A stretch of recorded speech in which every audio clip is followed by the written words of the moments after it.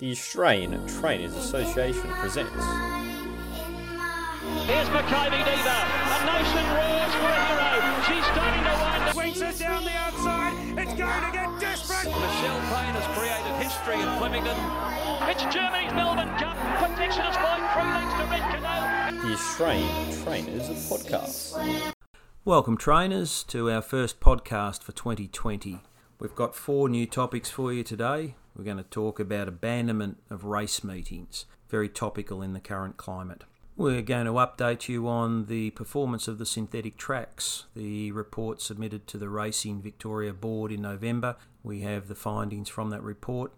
The track preparation policy, which was introduced on the 1st of August 2019. We've got some interesting statistics around the performance of some of our tracks in this 4-month period. And finally, the obvious bushfire situation in Victoria and the effects it's had on the industry, the horse racing industry, and obviously the general public more broadly. We'll talk a little bit about the industry's response. We've had a series of abandoned meetings in recent times, or meetings that have been affected through various smoke and heat matters. Werribee, Moonee Valley, Bairnsdale. They were 3 meetings that unfortunately the industry lost. The meeting at Wangaratta was fortunately moved to Echuca. With Stony Creek, it went from a Tuesday to a Thursday. So what is the Racing Victoria policy around race meeting abandonment? Well, first and foremost, it's looking at an alternative venue. That is their first resort. That alternative venue, if it's available in the local region where the abandoned meeting or the racecourse that can no longer hold that meeting is their first priority. Alternatively, if they can't find a local regional venue, then they will look outside of that region. Their last resort is to abandon that meeting and lose that from the calendar. Trainers should also remember that in the worst case scenario where a meeting is abandoned after scratching time, there is of course the $530 per runner compensation payment that will be paid into your stakes account. Rest assured, trainers, we know how important it is to have our horses racing at these meetings and keeping these meetings in the system. So whenever there is a question mark or a concern with a race meeting proceeding, the ATA and Racing Victoria will always discuss their forward options. Some of the key points that came from the review conducted by Racing Victoria into the performance of their synthetic racetracks included: pattern of racing was good. There were winners from all positions, leaders, those from back in the track, those that sat in the middle of the field. So there was no sense or no suggestion of major track bias. Kickback was considered nominal. There were some issues early on in the season, particularly with the Ballarat track, but this improved visibly over the course of the racing season. The reports from the veterinarians with their scoping activities on site indicated that there was only 4 horses that presented with visible ingested material from race activities. And finally, strong wagering activity was the order of the day, with wagering up 6% on a year-on-year basis. As a final point, Pakenham will undergo a renovation in late summer, most likely in March, where the track will be re-waxed. This will allow the wax to be applied at a temperate time of year, allowing the wax to spread evenly throughout the racetrack surface and binding the racetrack with some consistency throughout, which hopefully will lead into an optimum race surface for the racing season, the synthetic racing season, when it kicks off at Pakenham in 2020.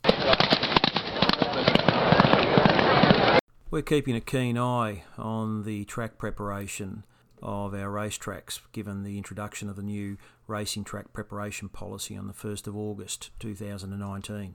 The new policy calls for the track to be presented as a good 4, with greater give in the ground for the majority of the meeting. Largely speaking, the policy has been successfully applied across both regional and metropolitan race venues in the first 5 months.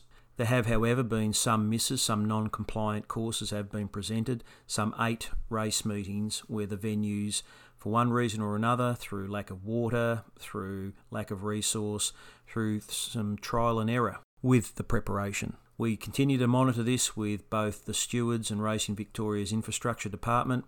It's a key area for trainers. We really do appreciate and understand that this is a time of year where the elements can work against us and our horses. So It's a critical area, trainers. We know that only too well. We encourage you to keep giving your feedback to the ATA about how these tracks are being presented and how your horses are pulling up so that we can continue the discussions with Racing Victoria to ensure the best possible outcomes.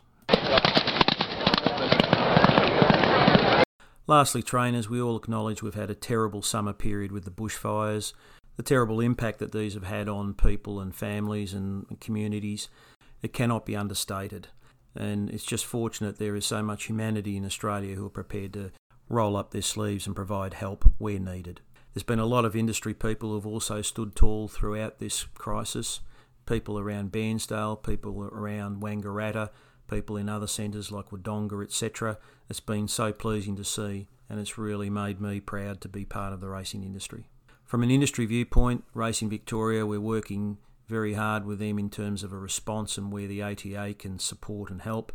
That will become more tangible over the course of the next few weeks. On the road again, just can't wait to get on the road again. The life I love is making music with my friends, and I can't wait to get on the road again. It's currently capital application time for infrastructure upgrades and track renovation works. It's the time of year where Racing Victoria call on our country and our metropolitan clubs to submit their applications for hoped improvements and upgrades to their tracks and facilities. As a result, the ATA have been to a number of the country clubs and looking at some of the infrastructure needs, in particular Moe, where there's a need for improvement and enlarging of the float car park.